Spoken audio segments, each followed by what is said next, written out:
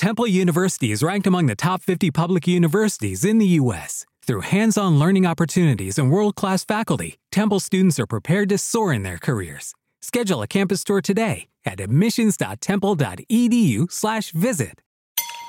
Fill her up. You're listening to the Gas Digital Network. And now, Tim Dillon is going to hell.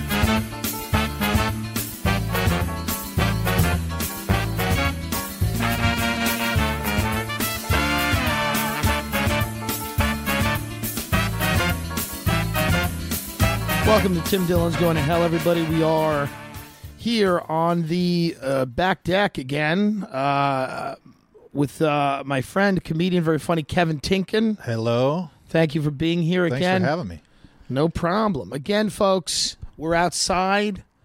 You might hear a helicopter. Yeah. The screech of an eagle. You might hear something like that, but you don't have to get on the DM and tell me about it unless it's a positive fucking comment. Unless you're like, this is so fucking nice that you're doing this outside. Yeah. Because we got some ambient noise in the background so I can fall asleep. I imagine most of you fall asleep listening to the sound of my voice. I hope that's how I get sober. Yeah. So I listen to the sound of your voice. I wonder how many people are listening to this show either sobering up or relapsing. Yeah. It's definitely one of the two. If you're going through a police checkpoint, you've had a few drinks, throw in a pod, sober up. Yeah, so, but I like doing them outside. Maybe it's something about being in L.A. There's something nice about being outside here. In New York City, there's so many fucking people everywhere. You can't do anything outside without involving the neighbor or, somebody hollering at you to get some bootlegs. Yeah. Somebody, that doesn't, or somebody selling their mixtape. Oh, yeah. You ever have the guy that comes up to the gas station and goes, hey, I want to give you my CD, and then he goes $10. No, I've never had it at a gas station. That's happened to me. In New York, they do it in Times Square. Yeah. But you know what? How much better off are those guys than most people that we know? Oh, yeah. They're actually trying to sell something at least. They've figured out a marketing strategy for their fucking art. Dude, it's direct to marketing. I was a tour guide in New York City on the double-decker buses, and we would get people, and then like a British woman came up to me and she's like, I gave a man $60 in Central Park. He sold me a CD. She's like, there really 100,000 homeless children in New York? And I'm like, I don't know, maybe, probably, I don't know. And she goes like this, she goes, well, that man told me that if I bought his CD, the money goes to the homeless children. It's a donation for the homeless children in New York. There's 100,000 homeless. And I told her, ma'am, did he have any it was just a guy that walked up to her with a CD, which, by the way, brilliant move on his part. Instead of just being because what they do is if you've ever, in New York, they give you the CD for free.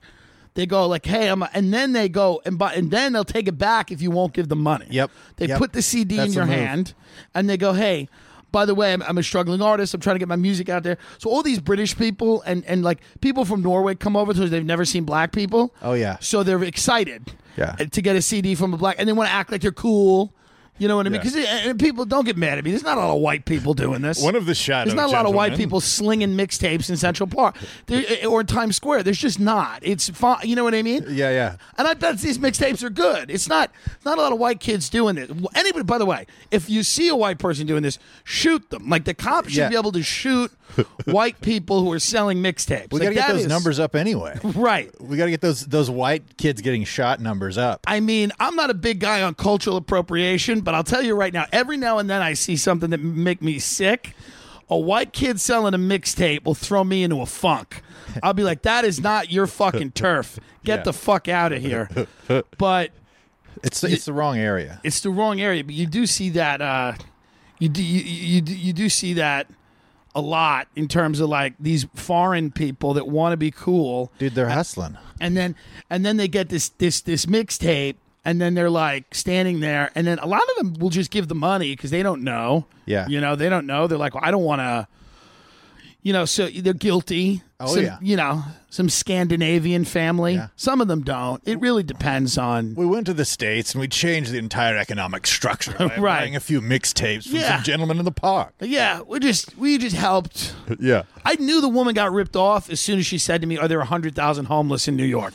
As soon as she said that, I'm like, "Who beat you out of what?" Yeah. Like, what did you get beaten out of? Well, those are the type of stats you can't put on a SoundCloud upload Yeah. either. And by the way, it's one of those questions where I'm like, I don't know, probably. Yeah. Like, I don't know. It sounds high, but then it also sounds low. Like, it's one of those stats where you don't really know. I'm like, I don't know. I'm like, I don't know. I'm homeless, I think. I don't know if I have a home.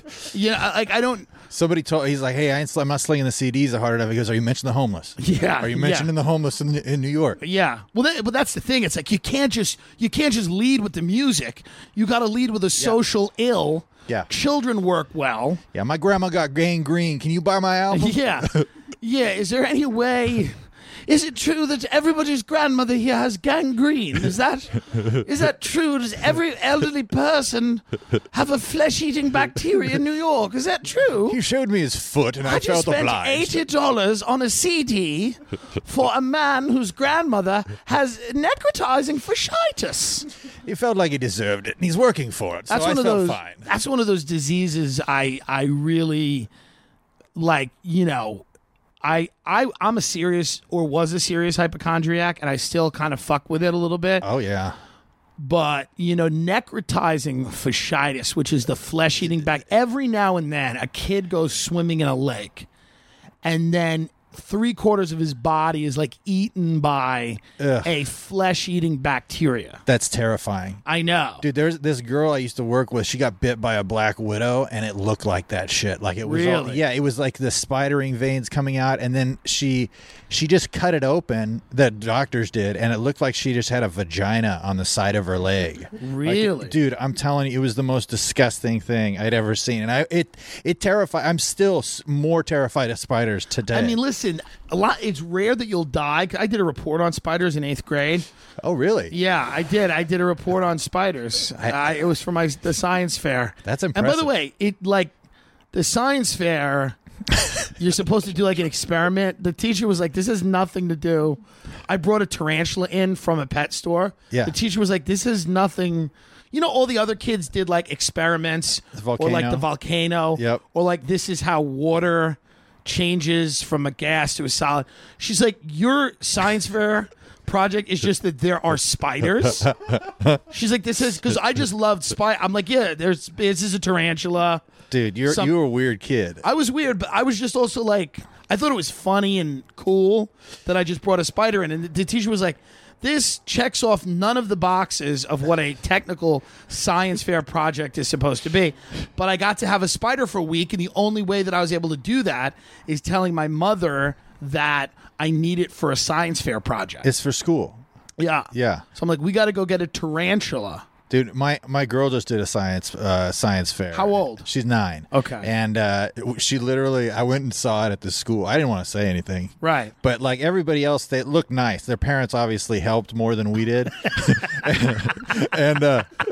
and hers. You let her on her own a little bit. We let her kind of, it's her science project. I'm there to guide, but I got video games to play. Hey, Kev, she's 9. If she hasn't figured it out by now, exactly, she never will. Yeah, I'm with you. She's got to learn how to fail right. Right, yeah. But hers is literally just a bunch of oranges in a plastic cup, like, and I'm not even kidding.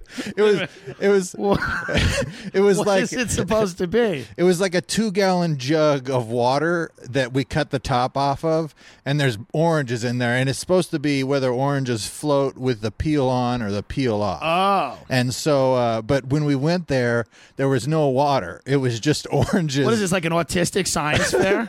It's like a weird obsession for anyone to have. They're just excited to get the kids involved in the scientific process. You know what I mean? What's great about the science fair is you can really see whose parents should be in jail, know? By what a kid will come in with. There's social services at the door. Yeah, like some crackhead kid will come in, like his parents are crackheads. He'll come in with like the poster board's not even done, the oak tag. He's got like papers that aren't. It's like he hand wrote it and he just glued it on. Yeah. Everyone else, all the other kids have like, just like post like cards that are like fixed onto the oak tag. It looks really nice. It's colorful. It's attractive. He just ripped the paper out of one of those binders with all the spools on the sides, so it's all frayed. Yeah, this poor kid's just fucking sitting there at his dining room table trying to do this while his parents cook up a rock in the next room, and they just walk out and look at it and they go, it'll do. Yeah. That's fine, son. We're just glad Timmy's getting involved. We're just glad he's participating. Yeah, I was in a few of those houses when I was growing up because I was a hooligan. I was a kid that wanted to like get drugs all the time. Yeah. Right? You never smoked crack, did you? I freebased cocaine. Okay. And I remember one of the funniest The JV times, of crack. Yeah, we took rocks of coke. We didn't cook it up to make it crack, but we put them in we freebased again, and it was basically crack. And when somebody in the house said to us, they're like, "This is basically crack," and we just laughed so hard. We were 14. It was one of those times where we just laugh. We're smoking crack, and we're just like, they're like, "This is basically crack." And I looked at my buddy and I went, we're basically smoking crack," and we fell down laughing. It was just one of those middle school memories that a lot of people don't have. But like I would every now and then there was this kid Ryan whose parents were drunks and and we went once we went into his house to smoke some weed and he's like, "Hey, before you go in here, my house is kind of dirty." He was like ashamed of it, I was like, "Dude, I hang out at," I'm not going to say their names, but I was like, "I hang out at blank blank," which was the coke house in town. And he's like, "No, I know." And he kind of laughed. I was like, "I don't give a fuck, dude." But a lot of my childhood was spent in absolutely filthy houses with cigarette burns in the carpet, ashtrays overflowing with cigarette Dutch guts everywhere. What's Dutch guts? Vanilla Dutches, people smoke blunts. Oh, yeah. So just tobacco all over the place. Oh, yeah. Those shitty linoleum kitchen floors, stains in the carpet, one leather couch that you pull a cigarette stained blanket over yourself and maybe you take a half-hour nap. Oh, that's great. Yeah, that's great. I don't trust anybody who hasn't pulled a cigarette stained ratty blanket over themselves on a fucking coming down from coke, trying not to die. The rats keep you warm. Yeah, my friend Michael just got an apartment, and this guy's he's the only friend I made from the podcast. And I met him. He came to a show at the Stand once, and he's a good looking guy, fucks a lot of chicks, successful guy, not crazy successful, but he's doing the right thing. The Tim Dillon demographic. Well, not that listens to the show. I imagine not. I imagine he's kind of an outlier. I don't know who's out there, but I'll tell you right now, from the messages I get, I would imagine that he's in the top 1% of people that listen to this show, just in the sense that he's always had his freedom, But the first time I met him, he was bleeding. Like I said to him, he came up to me, he's like, "I'm a huge fan of the show." And I looked at him, I'm like, "Dude, you're bleeding." And his arm was bleeding, and he just kind of laughed it off. He didn't know how he was bleeding. And that's a sincere compliment, though. If a man goes out of his way who's actively bleeding to tell you he likes something you're doing, you're on the right track. Yeah, no, he's one of these dudes who women love him, and guys but there's a certain type of dude who wants to be taken seriously by dudes and isn't. Yeah. And because he's the dude who fucks everybody's chick. But I don't mean that he fucks everyone's chick. I just mean he's a dude that gets pussy. Yeah. And he's devoted a lot of time and energy to that. And by the way, I was telling him tonight, I'm like, "Dude, you have a better life." We were talking about our lives, and I'm like, "Yeah, I've been able to do some cool shit, but I kind of just would sometimes I just want to look like him and just fuck." Yeah. You know what I mean? Yeah, I mean that's the goal. But he's like, "Yeah," but he goes, but then you're not, you don't feel the pressure to be successful and do things or whatever. So it's whatever, the grass is greener. But I'm just if I look like you, I would just fuck surfers all day. I'd have AIDS and wouldn't care. Oh yeah. You know what I mean? I wouldn't care. I would want to be Like, you know, like I would just be like so hot, or I'd be like right before I fuck somebody, be like, I have AIDS, and this dude, the guy would be like, who cares? Yeah. Be like, Guess you're we're right. rolling the dice tonight. And he's not an amazing looking guy, but he's good enough looking, and he's thin. He's just thin. Yeah. And that's where it's at. Yeah. You know what I mean? That's like Ben over here. I mean, he's a good looking guy. Ben. He could be boning down all over town. Instead, Ben doesn't. Michael's got a sexual energy. Yeah. Like, but Michael's like, he's in it to fuck. Yeah. You can feel it. Ben's better looking than Michael, but like Michael could just go in and just fuck. He's just that guy. Yeah. Like when you're sitting at a table with him, he like he wants to be fucking. Yeah. And he's like trying to do this other thing and like ask me about my podcast, like he gives a shit, you know? Yeah. And he does.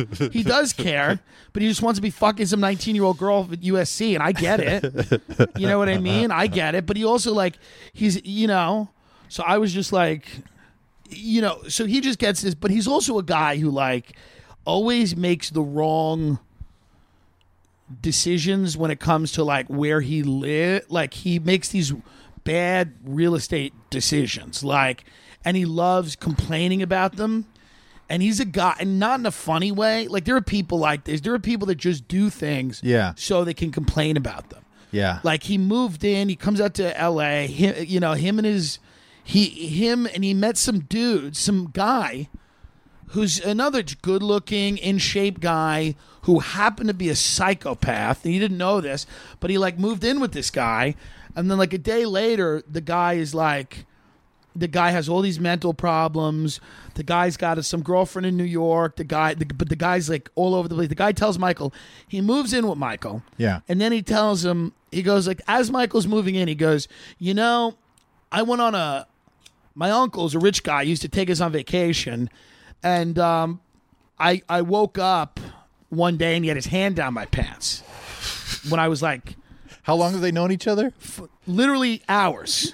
Hours. He's moving in the boxes, right? They're eating Chinese food together, just going. So Michael's like, oh, okay, you know, hey, you know, this is good story.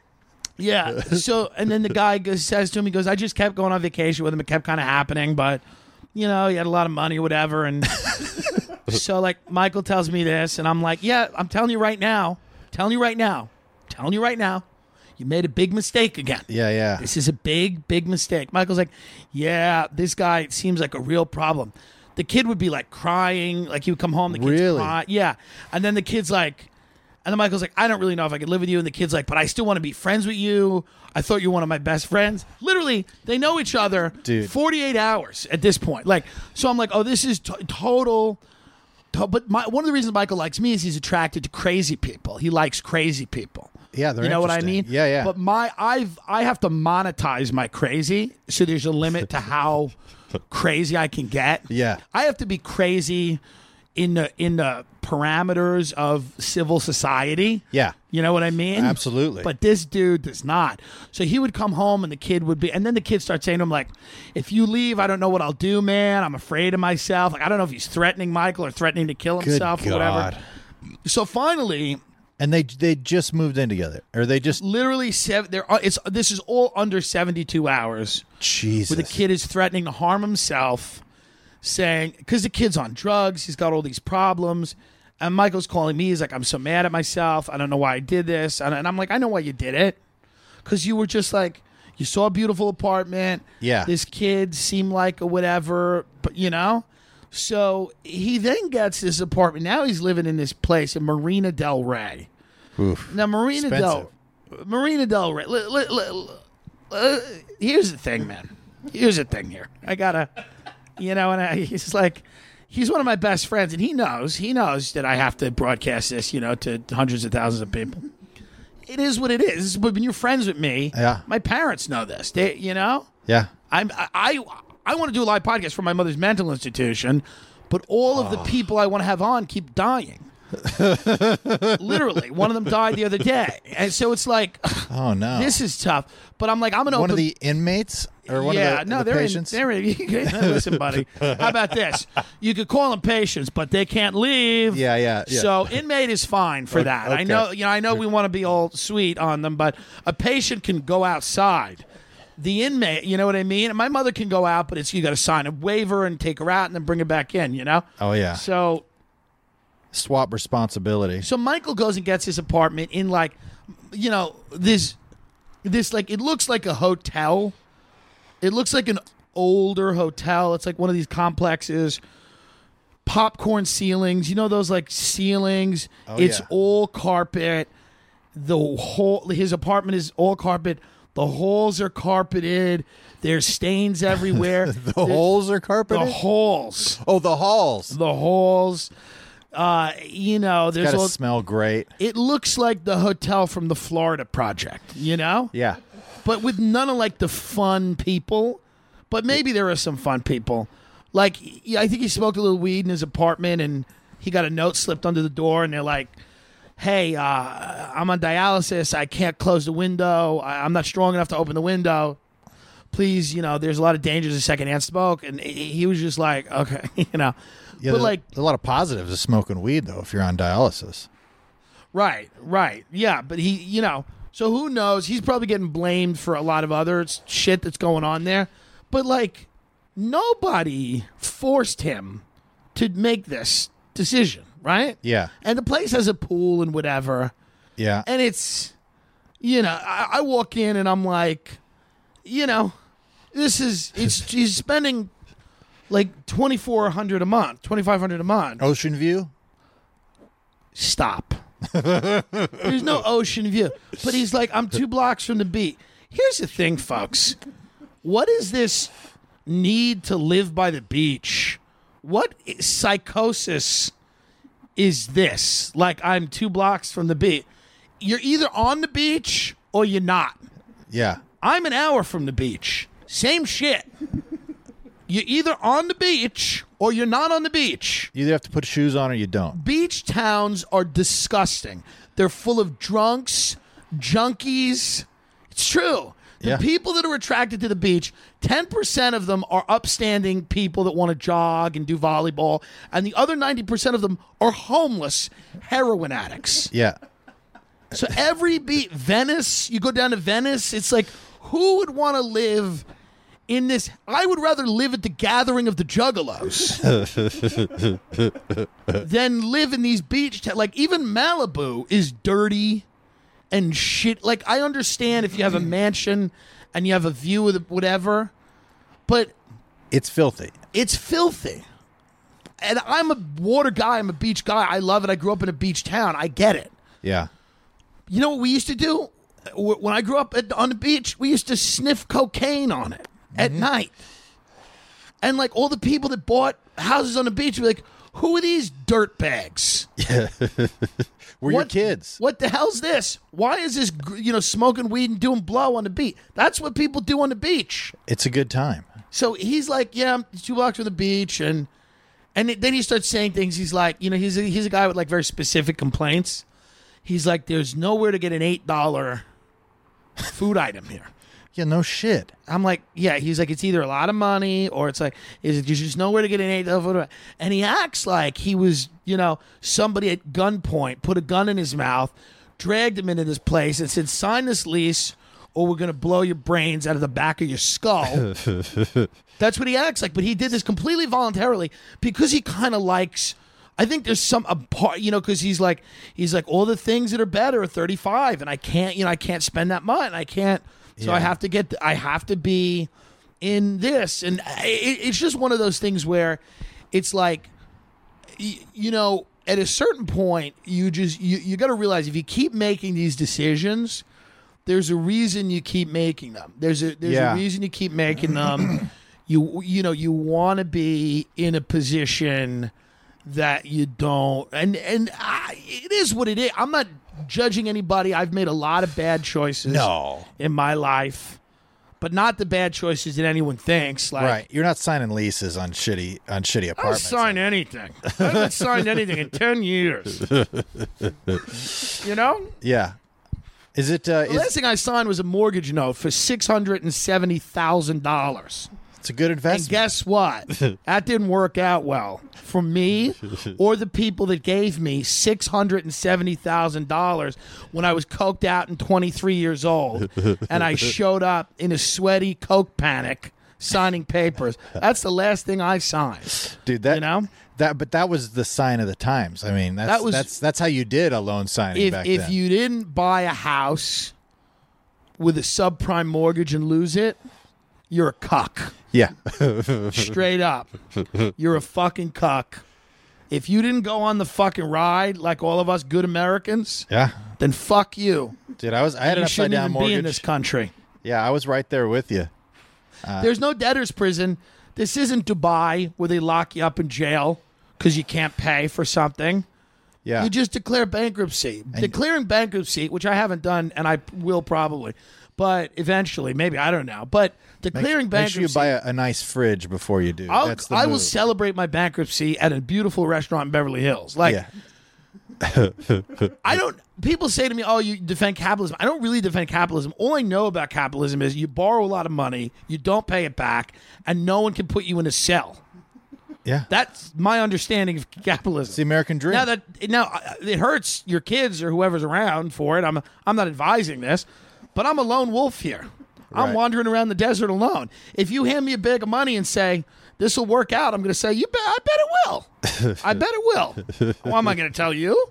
Do I know better than Wells Fargo what I need? No. And they said I needed a bag of money.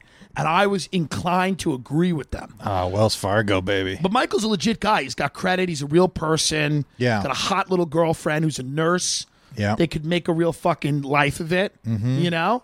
And, I don't know. He's working?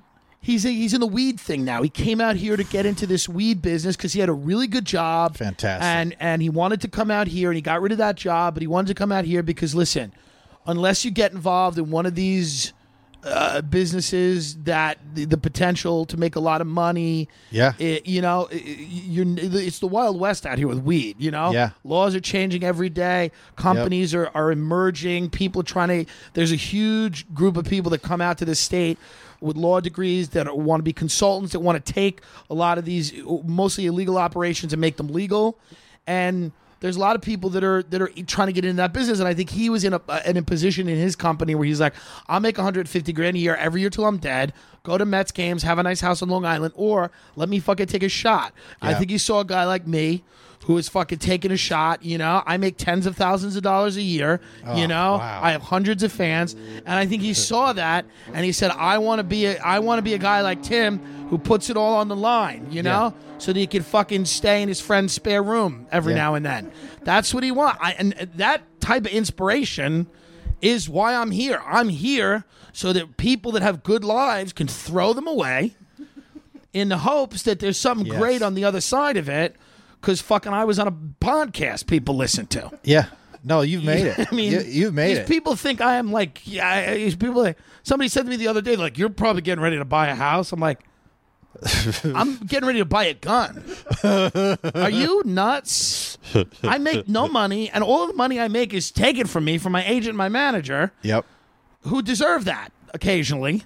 My agent does, and my manager I enjoy him, and so I make a third of my money, and then there's taxes, and then there's, but I do think there's a lot of risk, and it's exciting, and I get that. Yeah. To a guy like him, we've had talks about this. He's like, I want to do something exciting. I want to be part of it. I want to be a millionaire. I want to have all this. But what I think he doesn't realize is that, like, none of that really, like, it's good and it's great to make money, but I don't think it matters in the way that he thinks it matters. Like, I think, like, fulfillment wise. Yeah, because at the end of the day, I think what he doesn't realize is that the people that make that kind of money, their entire, unless you get really lucky, their entire life is dedicated to making that kind of money. Right. Yeah. Everything they do. When people think about making money, they think about vacations. They think about, this is the house I'll live in. And the rich people that I know, when they're on a vacation, they're not even on it mentally.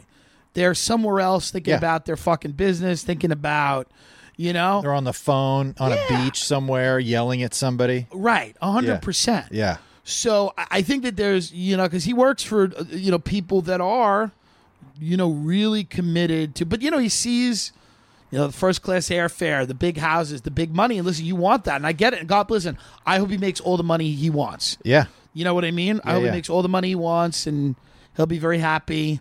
I mean, what's nice about him is he doesn't, he knows the apartment is shit. Yeah. So that I don't have to pretend like, this is it reminded me of one of those crack houses I hung out at when I was 13. Yeah. I'm like, should we start crushing up rocks? Like, what are we doing here? Marina Del Rey.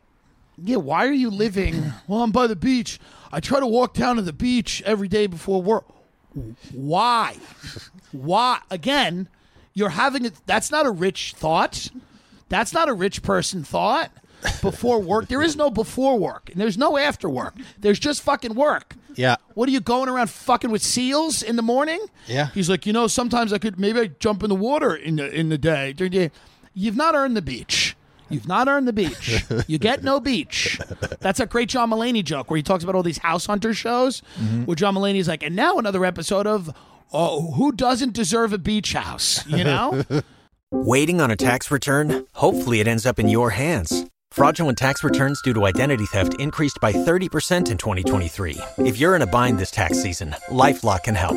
Our U.S.-based restoration specialists are experts dedicated to helping solve your identity theft issues. And all LifeLock plans are backed by the $1 Million Protection Package. So we'll reimburse you up to the limits of your plan if you lose money due to identity theft.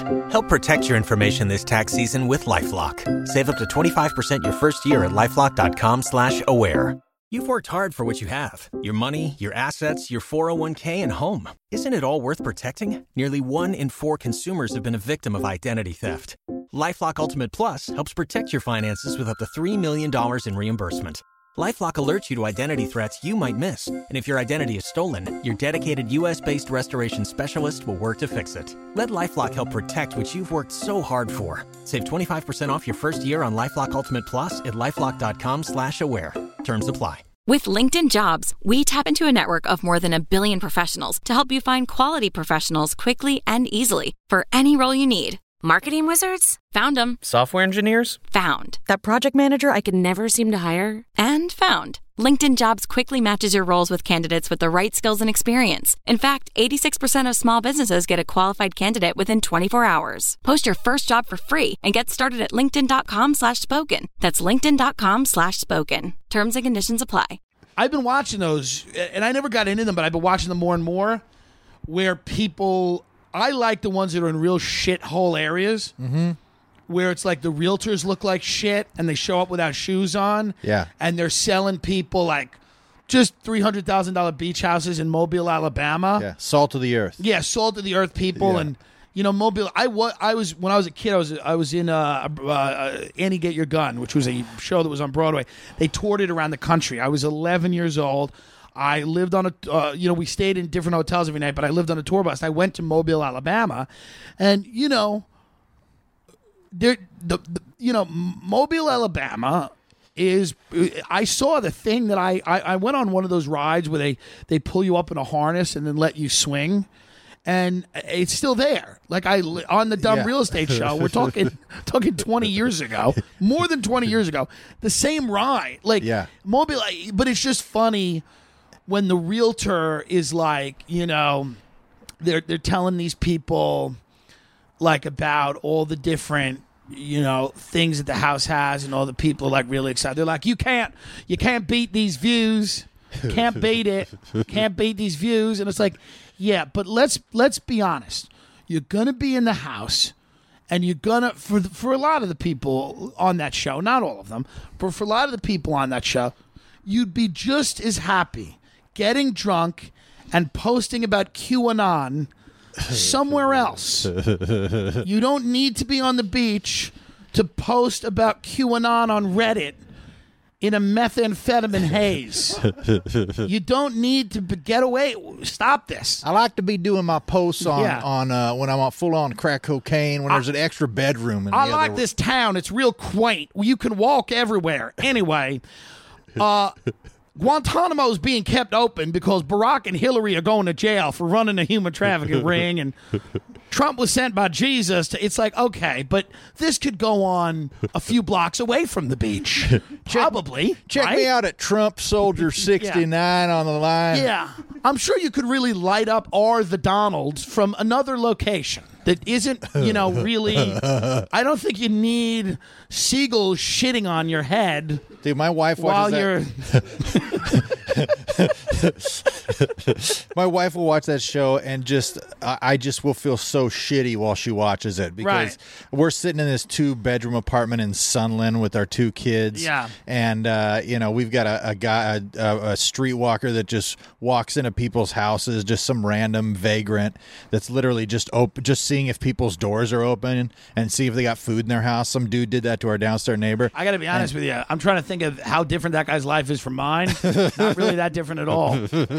Kind of what I do. This place open, they got sandwiches. Yeah, that's kind of what I do. Just walking around, knocking on doors. But we'll watch these shows, and there'll be guys like in Mobile or some random middle of the country place, and they're buying these gargantuan 10,000 square foot homes. Yeah. And it's just like, well, this one's a real fixer-upper. It's $97,000. I know that's a bit above your budget, but you know what? If we do this, we can put a lot of improvements, Well, what's great when you learn about those shows is if you don't have to live in New York or LA, you're kind of free.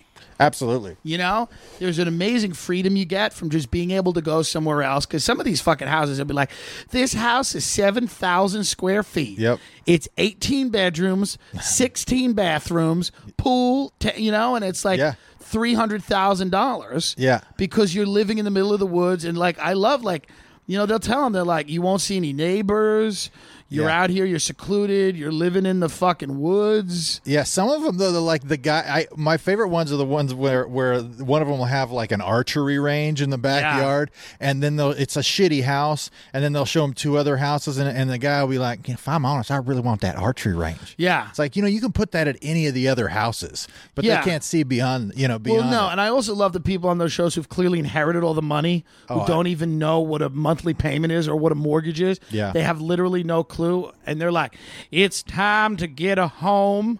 We live in a house right now. And by the way, I'm imitating Southern people. I know that they're not all Southern. Don't fucking start a problem with me and tell me that they're not all Southern. I just can't do a lot of fucking accents, but a lot of them are Southern. They have these beach communities like I don't even know exist. They'd be like, I want to get a beach house in Gainesville, Florida. Yeah. I want to get a second home for my family down in Gainesville. I want a fan boat. I want something to go ahead and knock the gator heads around. Then, and they'll be like, local realtor Susan Coleman Eddy's here. She's here to show this couple some options for a beach house in Gainesville, Florida. Now, Susan's son is incarcerated. Recently, she barricaded herself in the bathroom while he tried to break down the door to steal the rest of her pain medication. And Susan sadly had to put him in jail, where she hopes he'll find Jesus. Susan's out here trying to show this other couple what beach house in Gainesville, Florida, in a swamp, is best to suit their needs. These realtors look haggard on these shows. Oh, haggard, these realtors. Oh, they're beat up. Like beat up. They're wearing like beaters. Yeah. These realtors, a lot of them are women. Yeah. They show up looking like, light complected with purple lipstick. Oh, yeah. Dark eyeliner, pencil thin eyebrows. Yeah, they show up and they're just the whole thing is super awkward. And once we get the possums out of the garage, this place is going to be great. Yeah. They're like, and the thing about real estate is like there's not a ton of middle ground. So there's people that make a lot of money at it. And then there's people, and it's kind of like comedy. It's like people who really aren't realtors, but they passed that test. Oh, yeah. Mm-hmm. So they don't know shit. Yeah. They don't know anything.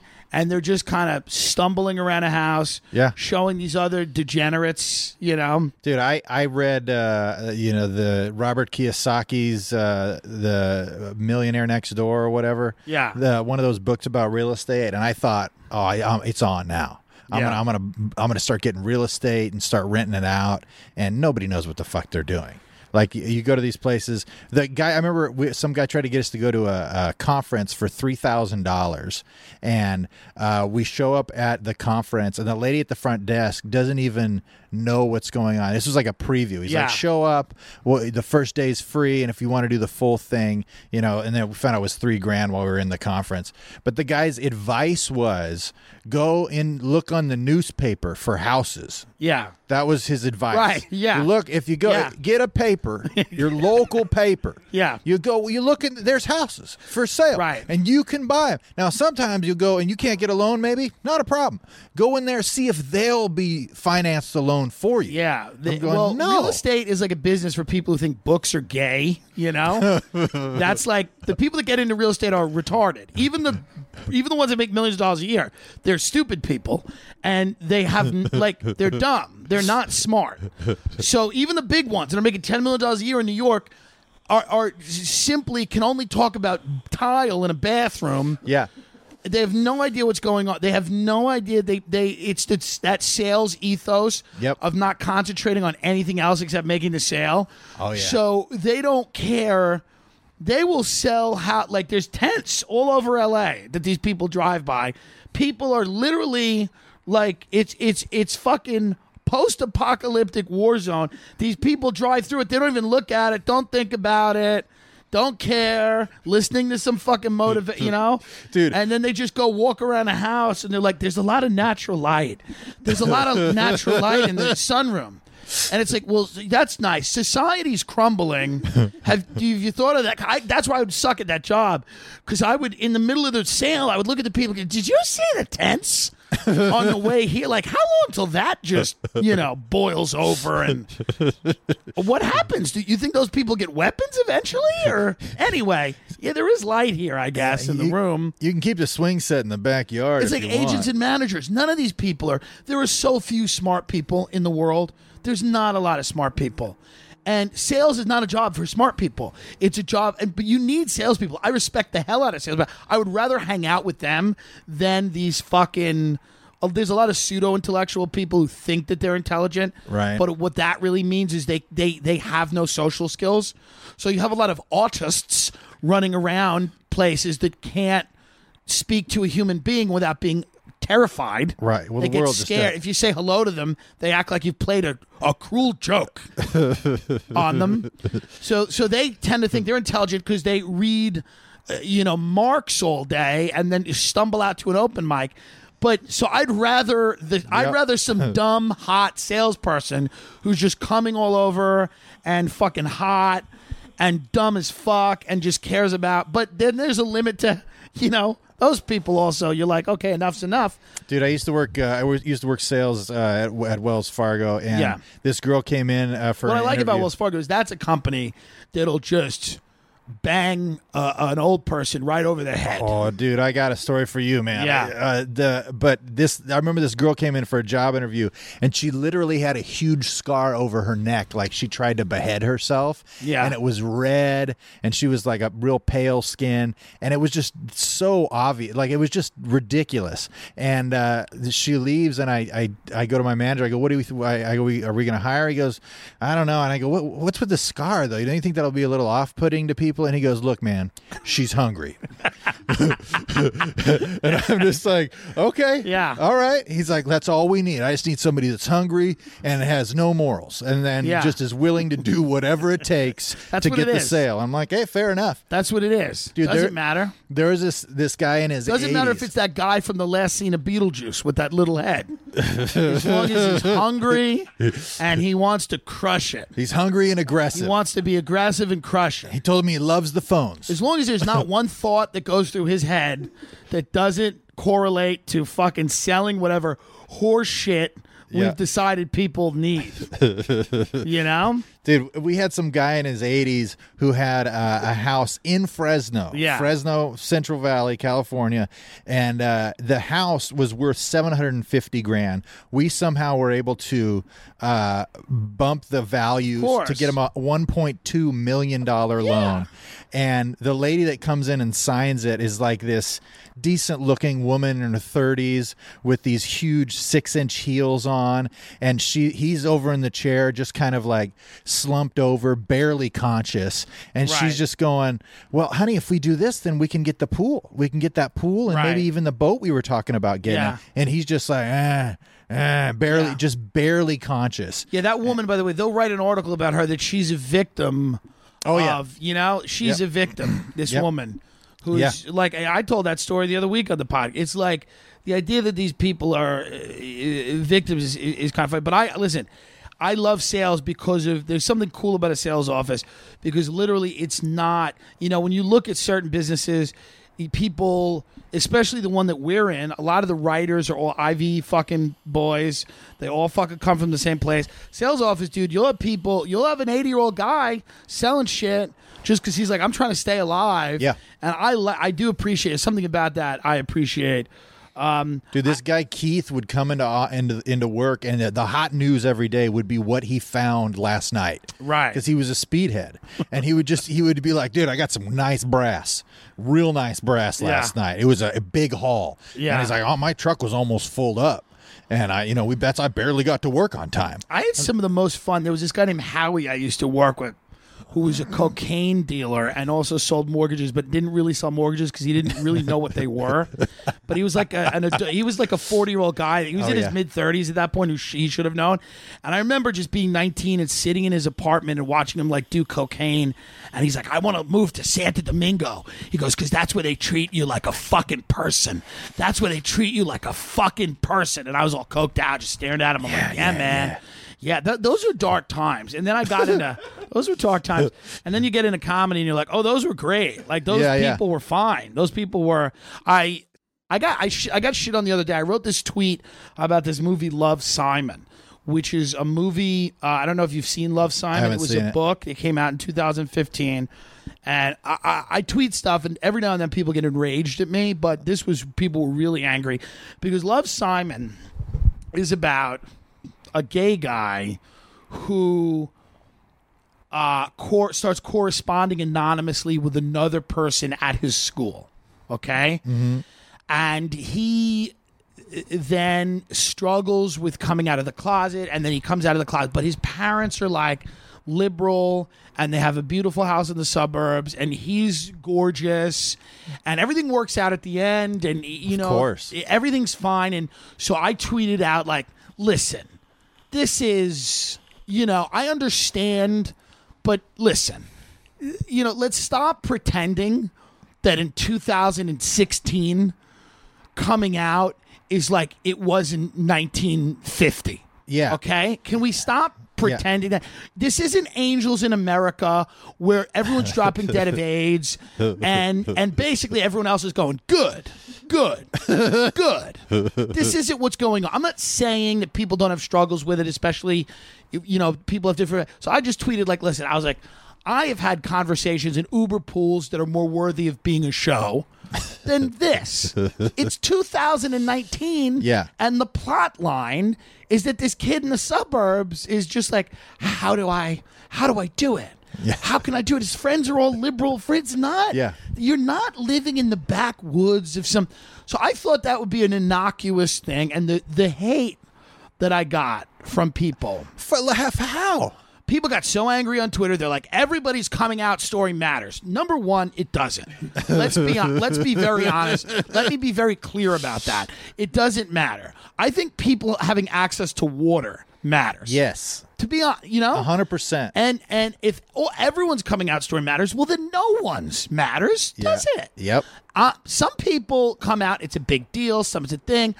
And I'm not taking, it might matter to you personally, but who gives a shit? Sure. It doesn't fucking matter. So people call me heterosexual. They're like, you're a you don't understand anything about and you are blah, blah. And all these people that are enraged. I'm not going to read the tweets. I don't want to give these fucking people, but it was just kind of funny to me that people get so angry at the fucking idea that, no, you are not interesting just because you suck dick.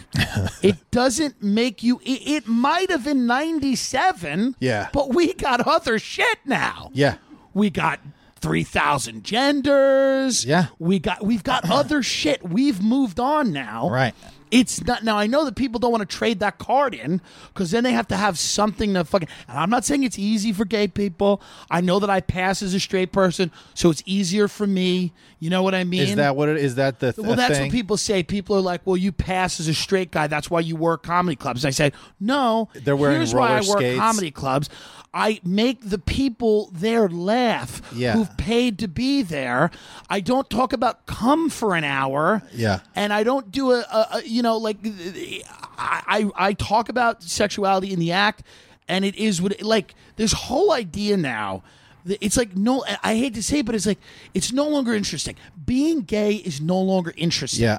It just isn't. Dude, I got in trouble at a mic. Some girl pulled me aside outside and was just like, you're punching down, because I said I was just sitting in this mic and everybody was going up there, and essentially their whole set was, this is who I fuck, and nobody will be okay with it. And Yeah, by the way, and everyone is. Everyone is. No one Everybody's cares. clapping. They're People are clapping. like, I fuck a dog. Everyone's like, great. Yeah. No one cares. Great. Yeah. No one cares. No, I went on stage. I was just like, I hope that there's more to you than what you put your dick in or let people put in you. I hope And by the there's way, more there to is, you than spoiler that. alert, there is not. To many of these people, there is not. And that's the problem. Yeah. Many of these people, I look at them, I'm like, oh, thank God you were gay.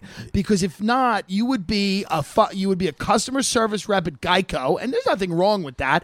But that's what you would do. Your conversations with people should consist of this. Were you hit from behind? Are the police on the way? Are you okay? Has an ambulance showed up? That's what it is. Nobody needs your fucking thoughts. Your thoughts have no value. Right. Your thoughts have no value because you put a dick in your mouth or you put your tongue in a pussy. If you're whatever it is. No one cares. So my whole thing with Love, Simon is, and here's the other thing, right? So I'll tell you about a Love, Simon situation that I had. This is another reason that I might hate the movie, because I will now tell you about Love, Simon. It's about you. Yeah, but it doesn't work. My Love, the Love, Simon worked out very nicely in this film, and they ended up this hot black kid, hot white kid on a Ferris wheel, and it was the last scene of the movie is like they meet each other finally on this Ferris wheel, and they're like, aren't you happy? And da da da da da. And that's not what always happens, and it's unrealistic to me, but people like that. People love that stuff. Gotta have a bow on it. People want the bow on it. Yeah. They want it to be. But there were these blogs in like 2000 and again, I want to say this because I never want to lie to my audience. People have remarked that hear the show. People have said it sounds like you're smoking a cigarette on the show, and I don't smoke, and I've never smoked. And what they're hearing when I smoke a cigarette, they're hearing me enjoy a pear. Oh, that's It's a pear that I I'm was eating, wondering why you keep eating which is pears. very healthy. It doesn't seem like pears are healthy, to be honest. They're so good. They're so luscious. I haven't had one in a while, except now. I'm having one now. Oh, it's a podcast pear. Yeah. So that's what it is. But there were these blogs where would be like Closeted Frat Boy.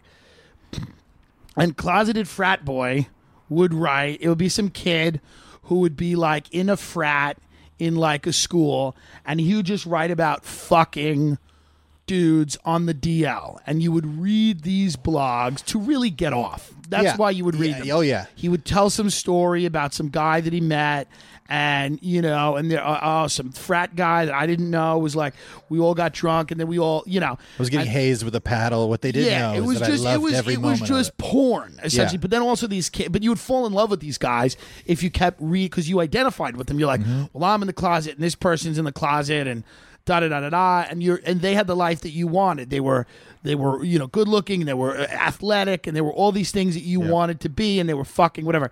So I started to correspond with a guy who was this closeted financial guy, okay? And he would write all these dumb, things about what it's like to be a guy in the closet in the finance world. And he had graduated in Ivy League school and whatever. And I never saw his picture, so I would just imagine what he looked like, right? So I would correspond with him back and forth, and he would talk to me, and I'd be like, oh, I'm a comedian. And back then I was just like really doing open mics and everything. I was trying to, I felt so this guy had his own apartment that was really cool in the city, and he was taking guys back there to fuck and all this shit and the other thing. Yeah. So I was like corresponding with him, and I'm like, oh, maybe one day we'll meet or anything like this, which never happened. But I was like, oh, you should come to a comedy show every now and then, which he never, of course, he's never going to go to. But I would correspond with him, and then one day, and this is what happened in Love, Simon. And we would correspond like a few times a week. So it was like, and when the email would come into my inbox, I'd be like happy, and be like, oh, this guy is really cool. And then one day I emailed him, and the email was no good. Really, it didn't work. So it was like he was, I mean? Disappeared, like you were getting catfished or something. I wonder to this day where that guy is. I'm like, did he marry a woman? Yeah. Did he come out of the closet? So my last ditch attempt, like the email didn't work, and I was just like, I still think about that dude. Yeah. That guy. Blurred. His email address was like blurred because he said, my life's a blur. And he would just tell these stories. Yeah. And a lot of them would be like, I'm so uncomfortable. Somebody made this gay joke at work, blah, blah, blah. And then I went out and I met this guy and we ended up fucking. He would go into this detail. He knew why people wanted to read the blog. You know what I mean? He got it. Like it was, partially like, oh, I'm trying to figure myself out. But then it was like, he was like, he was hung and he had such a huge dick. You know what I mean? His balls were sparkling in the moonlight. Yeah, it's like all this shit, And then, so one day, and I don't know what happened to him. It's like one of those people that I'll never know. I kind of knew online, but I'll never know as a human. Like, I'll never know him as a person. And it was just a weird feeling. Well, you were connected. We were connected in a weird way. How old were you? 24. And were you still in the closet? 100%. Yeah, I mean, and you got somebody that you're sharing your intimate details with, 100%. that you're embarrassed about or you're ashamed about with everybody else, that accepts you, that you're relating to, and then they just fucking disappear, of course. Now, that guy was corresponding with dudes who were hot, who were like sending pictures of their dick. You know what I mean? Who knows? And maybe they not. love you maybe, for your maybe mind, the juice. Tim. Here's the thing, like, maybe the guy was, my friend said to me, he's like, that guy could have been 70. That guy could have been living this pretend world. Yeah. Just to get and that flipped me out. Could be your dad. It could have been your own father. My father has never put work in anything, let alone a blog post. You know what I mean? I'll tell you that much. That would have been a paragraph. No, his friends listen. I love my father, but my father's one of those guys who's like, "Oh, is it 3? Well, it's quitting time." Hey, that's a good man. Hey, it's quitting time. It's 1 o'clock. But so then I got flipped out because I'm like, oh, this fucking dude that I had imagined was exactly, but I think he still was that guy, but I have no proof of that. But I think he was this person that he said he was, which was this young finance guy who was, trying to figure himself out. Yep. Kind of in the, certainly in the closet, experimenting and all this shit. But I'll never know. And it's weird. Yeah. Then I'm like, because he knows my name. I told him my whole name and everything. So I wonder if he's ever been like, oh, I wonder what happened to that guy. Because he did talk to me. We did have meaningful conversations. Dude, I bet he did, man. Because you don't, unless it was a complete scam where somebody was just living a different life and just writing, they just wanted to be a creative writer. So they were writing these fuck tales on, blog posts and then ended up making a connection.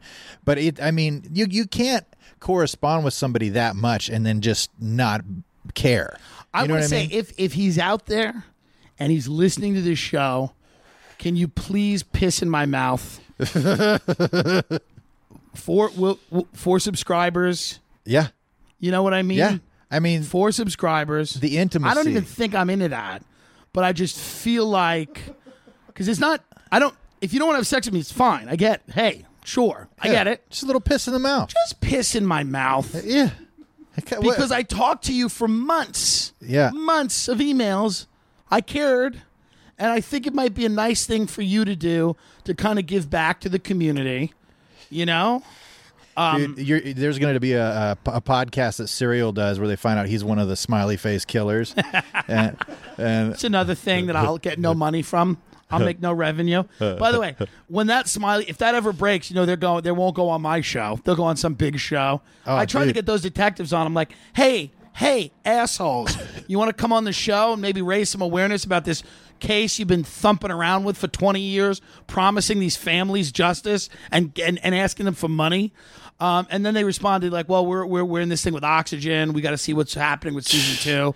I'm like, oh, so that's what it's about. Yeah. That's what it's about. It's not you don't about, want to get the word out. Yeah, you don't care about finding the killer. You care about being on Oxygen so we could get a bunch of fat women as crack detectives. Yeah, you know? yeah. A crack squad of fat detectives. When they're folding that Yeah. laundry, their mind a bunch starts of women going eating to detective 19 mode. Halo tops because they think it's healthy, sitting there watching your show. This one's whole grain. Yeah.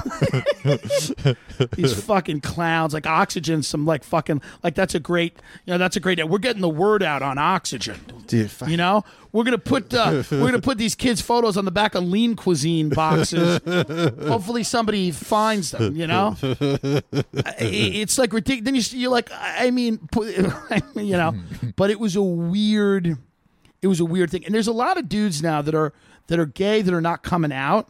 Or they're just like, it is what it is. There's a lot of bisexual guys. There's a lot of guys that are just like, I don't, for whatever reason, they're like, I just don't feel the need to. Yeah, I believe. I believe it. I mean, it would be a weird thing to have to declare what you're into sexually. Right. Like with everybody. I mean, I understand the need to do it, and obviously I'm a cisgendered white piece of shit. Yeah. But, like I would imagine it's awkward to like have to go public, with something like that. People don't realize on stage, I have to come out every single set. Yeah. So if I'm doing a headlining set, I come out in the set. If I'm doing a 15-minute set, a lot of times I don't. Yeah. Because if I'm not working on a joke where it matters. And now, in some markets, if you say you're gay, you get goodwill.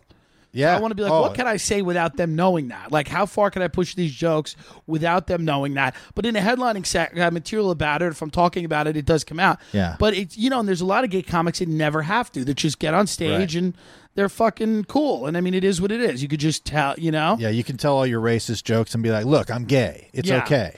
But a lot of the guys that I hooked up with, too, were like guys that are either in the closet or weird. Not always in the closet. A lot of them aren't. But then they're just... Some of these guys are just weird. Like, some of these guys are just like, I don't tell my parents what I do. Yeah. I do with one guy who has a girlfriend. And I'm like, I wonder, do you tell her? And like, I see them on Instagram and she's a hot chick. And I'm like, does she know? Does she know? That makes it even hotter, though. If it's like, probably for both of you, the fact that it's like that it's secret, like that it's right. You're turning this. I know a guy who gets blown by dudes periodically. Really? Yeah, and I love the way I'll get you his contact information. I love the word periodically in that blown by dudes. Got blown by dudes periodically. It's a biannual blowing. Every now and then, periodically is just. And what's his deal? What does he say? When I ask him about it, because I'm just like, I was giving him shit about the whole Me Too thing and stuff, because he's drunk and whatever when it's happened, and he's like it's fine, it's not a big deal, it's just it's like I don't care, I'm not really tied down to anything. And I'm like, well, do people? He's like, yeah, I mean, my girl knows or whatever, and she's aware of it, but it's just one of those things I do when I start drinking, and it's just like, okay, I mean, all right, hey, live your life. It's interesting, but it is weird when somebody who you have no idea that has something like that you have a preconceived notion, and then they go, oh yeah, I got drunk last night and this dude blew me. It's like, oh. There's a lot of dudes. I tell everybody, if in your close friend, group of close friends, there's one of your friends has gotten blown by a dude. 100%. Oh, yeah. May not talk about it. May happen more than once.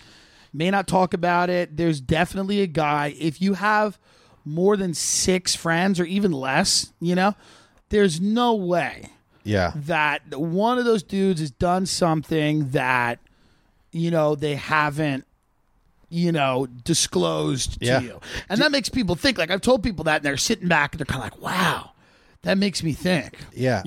Well, I mean, it's fucking sexuality. Sometimes people, you get in the mood, the music's right, you're in the right context. Who knows? Yeah. Who knows what's going to go down?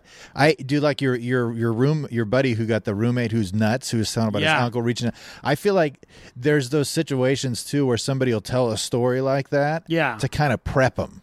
Like, you know what I mean? Because who Yeah. knows? If he was still in that house, he could have done the uncle move. Yeah. In the middle of the night and just be like, oh, sorry, I was abused as a child. Yeah, that's my friend's like radically straight. He's like Howard Stern straight, where he's like afraid of men. He's afraid of like seeing a dick because he doesn't know what'll happen, you know? Oh, yeah. And he's like Ray Kump had a great point about this guy. Ray Kump's like, oh, you're a sex addict, but, you know, you don't every now and then see what a dick's about, you know?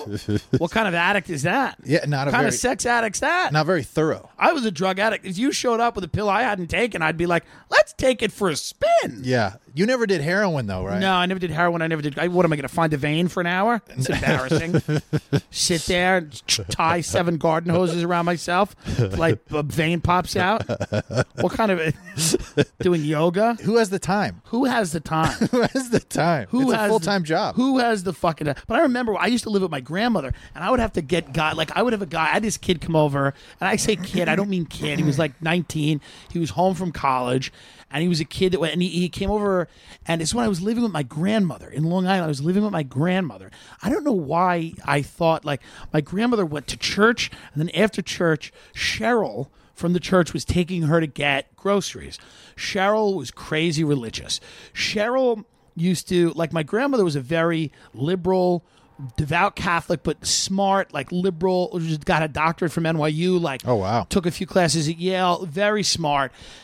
Cheryl was a like complete like hellfire and brimstone Catholic Inquisition, and like Cheryl would tell the kids like your dog doesn't go to heaven, and then the kids would cry and they would tell my grandmother like and my grandmother would bring her in and be like, hey Cheryl, let's she'd be like, Halloween is Satan's holiday, and my grandmother would be like, Cheryl, let's rein it in a little bit. Let's just.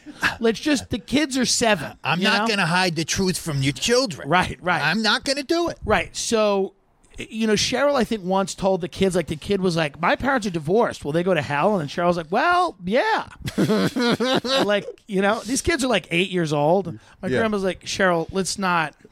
So Cheryl loved my grandmother. So Cheryl would take my grandmother shop. So I had this kid come in, 19 years old, but looked young. How old were you? Probably around that age. Okay. 20. How old was I? You're like, this was last week. It would be. I have no. If I listen, I mean, I don't care. In the gay community, it's not a big deal. Yeah. You know, it's really not. It's. I mean, it's like, it's like you're dudes, so it's like Right. Everybody's trying to fuck. It's kind of like. So this guy comes over. He's 19, but he looks young, and he's coming back from college. And he comes over the house, and he's in like basketball shorts, and he's in like he really looked no good. I think I was like 28 or whatever. Basketball shorts, though, they're Sure, revealing. but this was like no good. Like if you saw this, you would go, "Oh, I should call the cops." You know, like this was something where you would see this and be like, "Oh, this is a documentary on Netflix." No good, you know. The guy comes over in basketball shorts, like kind of like, you know, comes in. He's like, I'm kind of hungry. So I was like, oh, I'll make you a peanut butter and jelly sandwich, right? So I make him a peanut butter and jelly sandwich. Again, weird feeling there. Not good. Seems odd. So I make him the peanut butter and jelly sandwich. We go in. We go into the room that I'm in. We don't do any. Like, we're not fucking or anything. We suck each other off. I think I eat his ass for a little while, and then we watch Game of Thrones. Okay. And good looking, you know, whatever. Then I hear the sound of bags rumpling, like grocery bags. Yeah. And my grandmother and Cheryl walk in the house. Now he's naked on a bed watching Game of Thrones. I'm naked on a bed watching Game of Thrones. You got to get ready for my the show. grandmother and, you know, Cheryl, who thinks the Virgin Mary talks to her every night, are in the living room unloading groceries. So now I have to figure out some type of thing. So I'm like, all right, so he gets dressed, and then I bring him out, and I'm like, oh, I have a friend over, and my grandmother knows I don't have any friends. What friends? Red You're flag. a loser. You're a 28-year-old loser who's trying to be a comedian who works on a tour bus. What friend? What do you want? Drugs again? Like what? Who's signed on to this?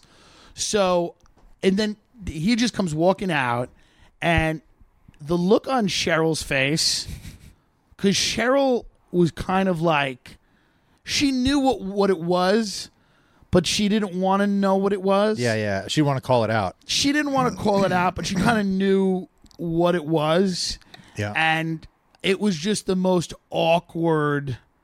And it was just, and this is before Uber, so I had to call the kid a cab and put him in a cab. Yeah. And it was so, and then everyone on my block was outside for some reason because it was like the spring. And they were all watching me put this clearly younger dude in a cab. And like people were just looking at me like shaking their heads, you know? And they were like, you know. Yeah. You know.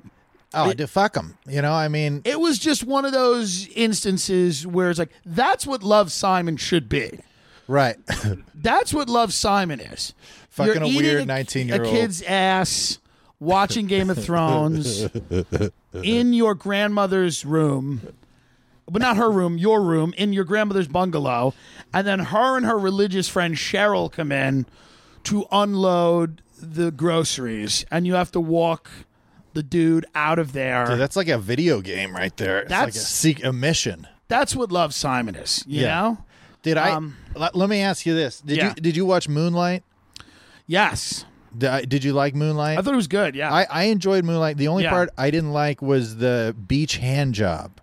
Yeah. I didn't get that. I've never been into hand jobs. Yeah, I don't like hand jobs. There's got to be sand on his hand. Yeah, I've never been a hand job guy. I don't get it. It's not for me.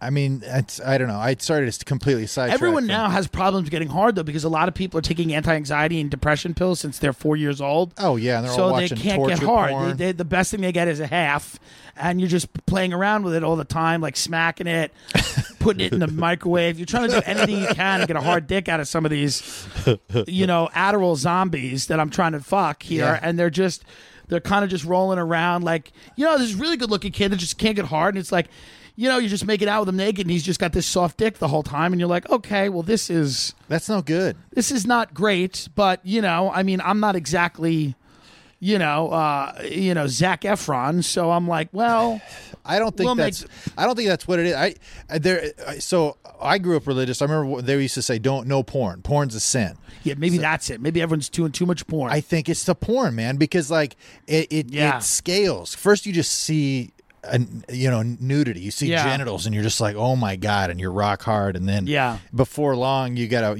somebody's gonna be ripping a cat's leg. Sometimes off. That benefits me because I'm a cat's leg. I can't come unless sometimes the cat's that benefits me though because I'm leaving. a fetish. So if people get like, I had one guy once who just grabbed my stomach and screamed for the whole time. Like he would just grab my stomach and go, ah!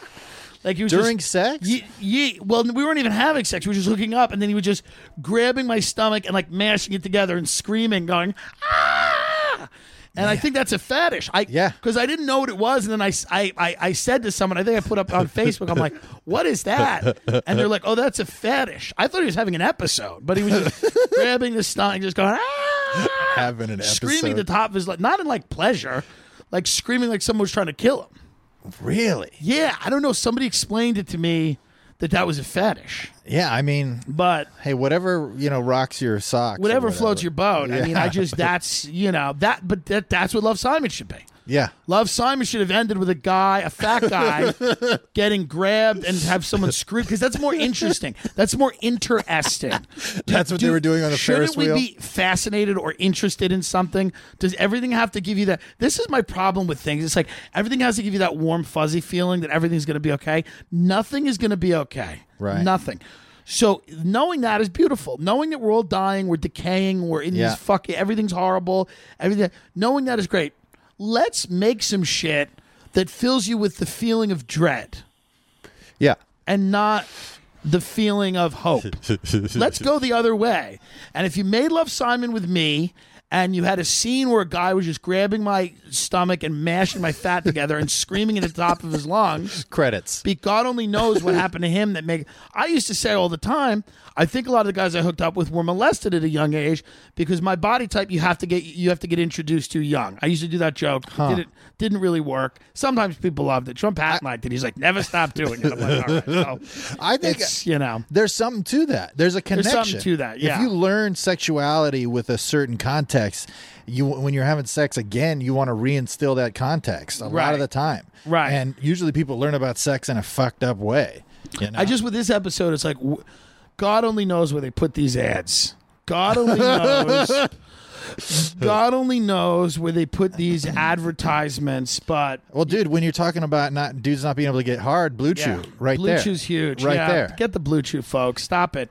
Stop with the soft dick. Nobody likes it. Okay? Nobody likes. It's embarrassing. Unless you're a fucking pedo or a weirdo. Hard dick. It's hard to do anything with a soft dick. It really is. It really is. Grocery shopping, anything. You can't do much with it. And every now and then you can't do much with a hard dick. You know what I mean? It's like... I've been there. Sometimes you just... Kevin, tell people where to find you. You're a really funny comedian. You've got a lot of shit going on. You're one of the guys I'm going to be hopefully seeing a lot more of when I'm out here. I'm moving here June. I'll be here full time. Dude, I'm so excited. It's going to be a lot of fun. Are you moving in with Oscar, or is he not? Yeah, I'm in West Hollywood. I'm right around the block from the Improv, and so hopefully they'll book me once every 4 months. You know what I mean? Dude, that's how it goes out here. And, I could go into the lab and make a bunch of influencers laugh. Dude, 3 years ago, thank God, the talent booker at the Hollywood Improv told me they love my stuff. They'd love to see a guy like me more on their stages, and we'd love to get involved. And I didn't get booked for 2.5 years.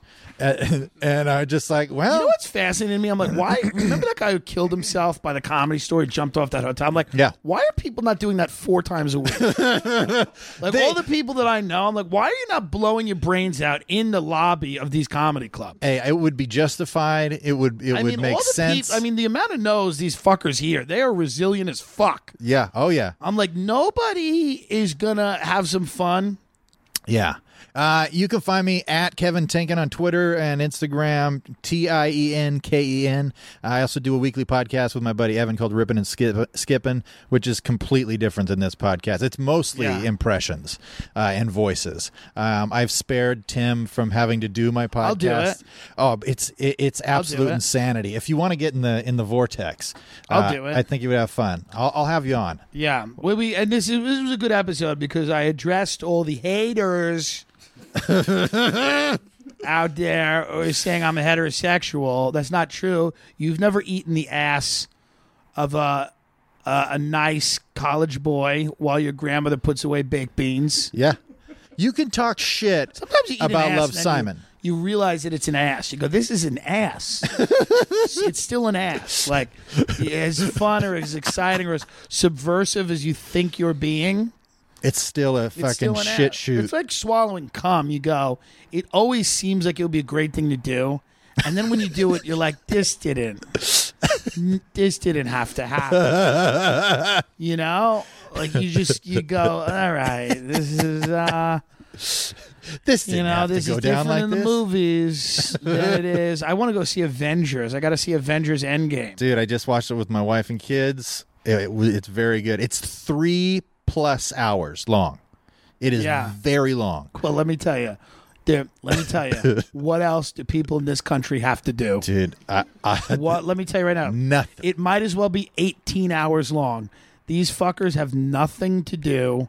A lot of them. Yeah. Make it 7 hours. They should start making movies 7 hours and see if people go to them, because guess what? They will. Absolutely. They will absolutely. What do you do with your Saturday? I'm seeing the new Avengers movie. It starts at 10 a.m. It lets out at 9 p.m. You know? It's great. Yeah. Lots of twists. You know? They don't give a fuck. Now, do people take the phones out during 3 hours? Can people handle 3 hours without the phone? You know what? I didn't see anybody pulling their phone out. I pulled my phone out because Ben was calling me about this. Are you a Game of Thrones guy? Oh, yeah. Yeah. Are you happy with the season where it's at? Did you watch the most recent episode? I did. I'm up to date. Dude, I'm digging it. I'm digging it. We'll see what happens. Who do you want to be on the Iron Throne at the end? I mean, I kind of want John to be on the throne, at the end. I mean, that's because that's been... Knowing me, yeah. Who do I want? Fuck.